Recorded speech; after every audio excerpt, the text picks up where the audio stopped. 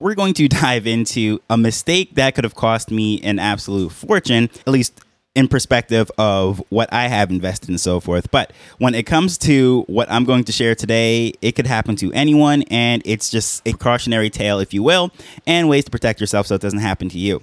Hello, I'm Taj, digitally known as Tropic Vibes, the host of Nifty Business, where we highlight NFTs and explore Web 3.0 as we move from pure speculation to creating real-world value.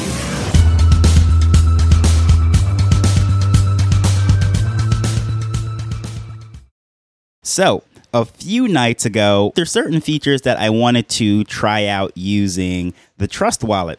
And of course, I didn't want to set up a whole different thing. This is already a hot wallet, so why not just import that phrase into it and use it right there, right? So that way I would have the same wallet. I don't really keep the valuable things in there for the most part. These are just the ones that I like to interact with when I'm going into OpenSea and so forth.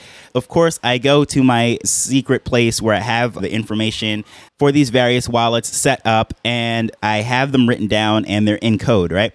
I understand what these codes are, but as far as going through them, it was something where I was outsmarting myself, if you will. And I have one particular wallet which was set up with the Kuwakai wallet, and that's for my NFTs on Trezor. Again, very inexpensive, not really very valuable, whatever. So I decided to just import that into the Trust wallet.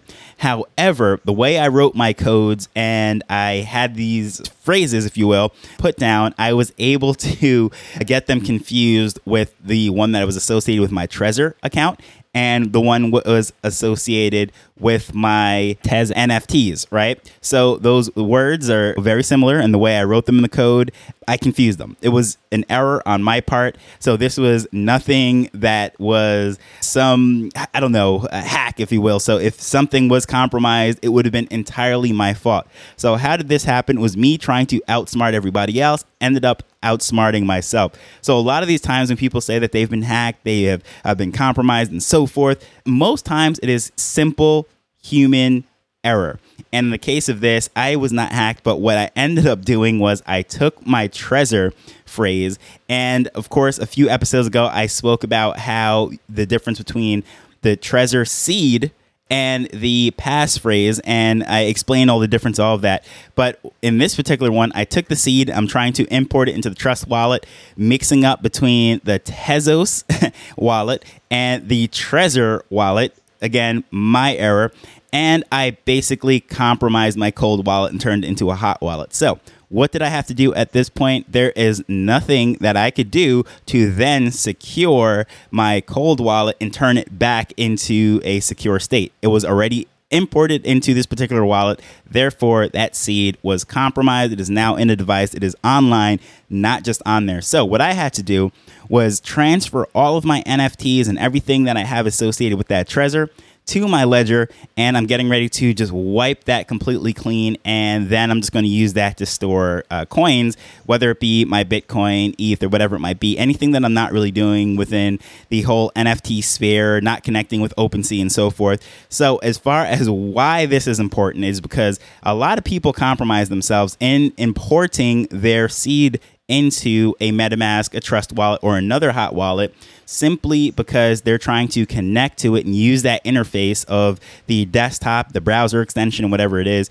to then sign contracts or whatever it might be, approve transactions, browse on OpenSea or wherever, using their desktop, not realizing that there is a way to connect your wallet to it without having to import your wallet using this way.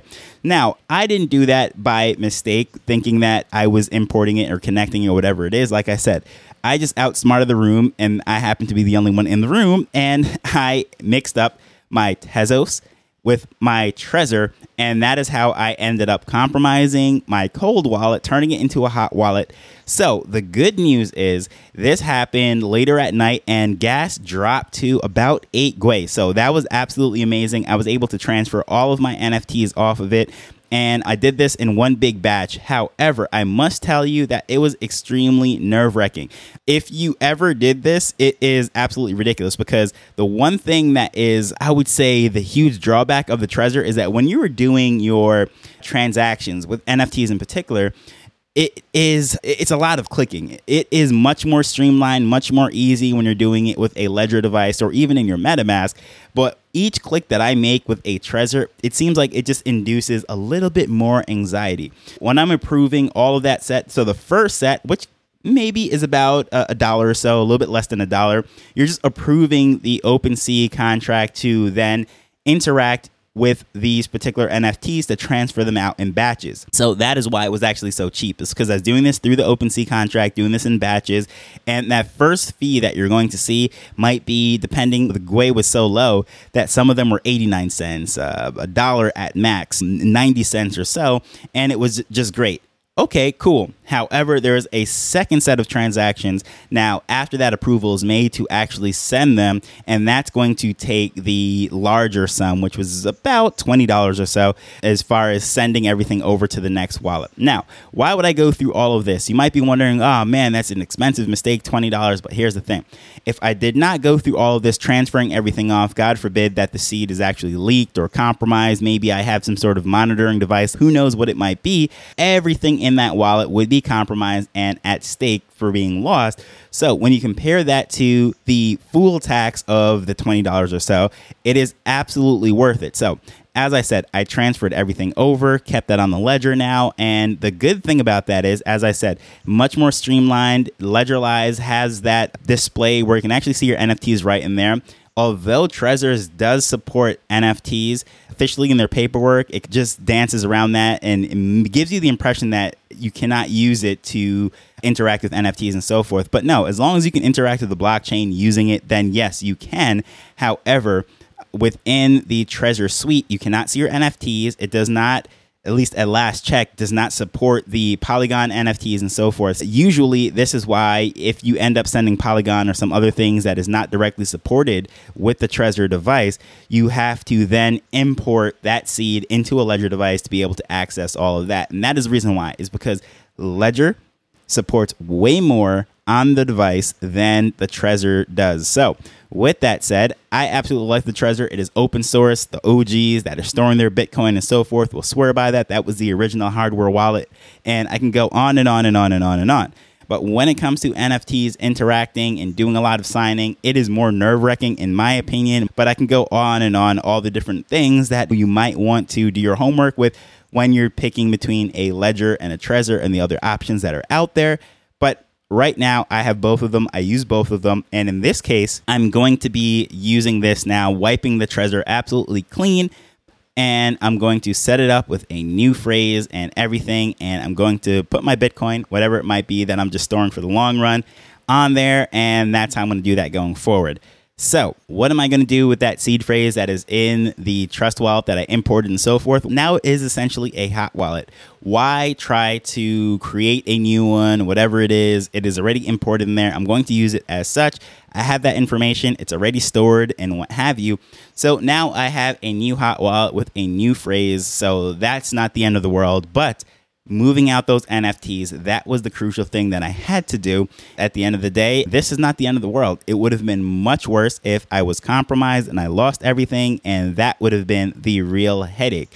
So going forward, I think it is just important to do your own security checks, if you will. Earlier, I did an episode speaking about how it was very important to me that I organized and put how I would then have these phrases stored as a backup and so forth.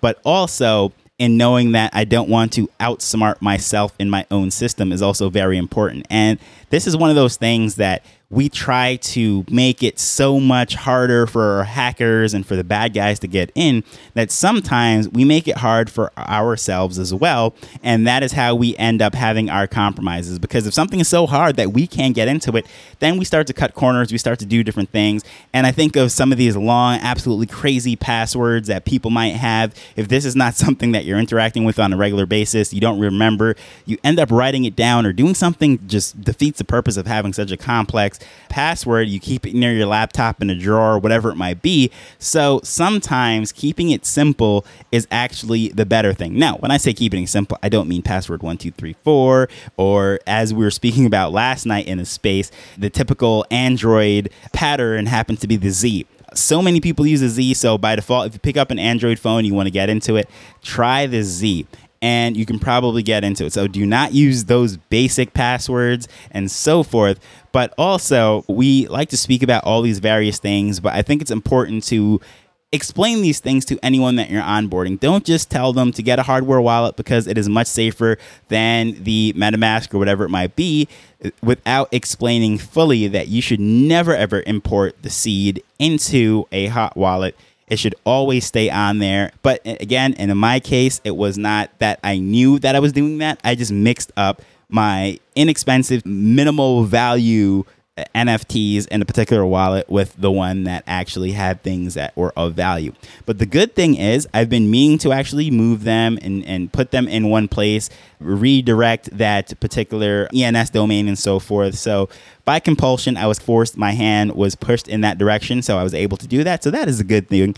And the gas was so cheap that it did not take an arm and a leg to move everything.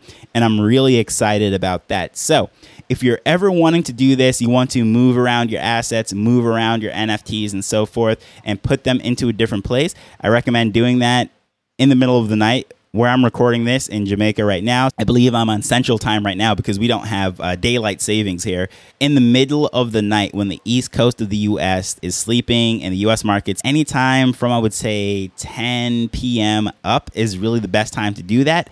And during times like right now, in this market, there's low activity. It is not meme coin season or NFT bull market where everyone's trying to mint. So gas prices are fairly low. And if you do this in the middle of the night, you can save yourself some money and you can put a very low transaction speed or whatever it might be, the fee, and it will go through. You'll be very surprised to see how cheap you can move a lot of NFTs for, especially if you're doing them in batch.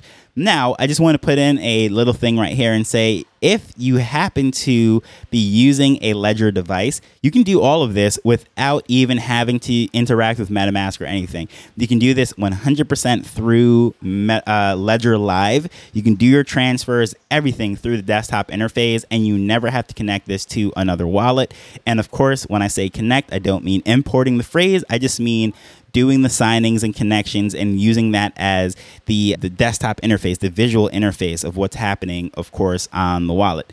Now, it is also important, last thing I will say, in case you have any kind of misconceptions and what have you, there's actually nothing stored on these hardware devices except for the secret key.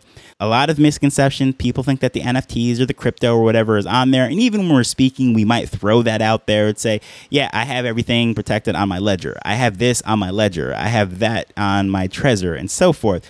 But truthfully, the NFTs and the crypto, it stays where it is. It is on the blockchain. It doesn't matter which chain it is. It's actually not really moving. What is moving or changing is the owner, that key that it is associated with. So you'll see the public key, which is what you can see with the scan. You can go to any blockchain and see what is owned by whom using that public key. But then on the hardware device itself, you're going to have the secret phrase, or I should say the secret key, which then is the one that is interacting and signing to show that this person is who they say they are. And of course, that is how we get into the whole trustless system, zero knowledge, not exactly having to show your ID and KYC yourself. That is how they know that this particular wallet interacting with the blockchain is the rightful owner based upon the combination of the public key and the private key. And the only thing the hardware device does is store and protect that private key so it is never online. So just want to put that out there in case you had any kind of misconceptions or misunderstanding. These things do look like thumb drives, but no, it is not storing that. It is just simply a way of interacting with the blockchain and protecting that key. So only sole purpose of it, protecting the key. That is why when you compromise it by leaking out your seed, you get yourself into trouble because you then convert that cold wallet into a hot wallet. You've taken away the sole purpose of why you have it. So with that said, I hope you found this interesting and helpful. If you find yourself in that situation, please just don't be cheap. Protect yourself in the long run. Spend a little bit upfront and you will definitely not regret it. You'll forget that you just spent $20 or whatever it might be, but you'll never forget if you end up losing everything. So, thank you for taking time to listen to this as we're learning and building Web3 together. So until next time, later. The Nifty Business Arrow is not investment advice. It provides insights and information within the space. As with anything, please do your own research before making a decision whether you're making an investment or a purchase.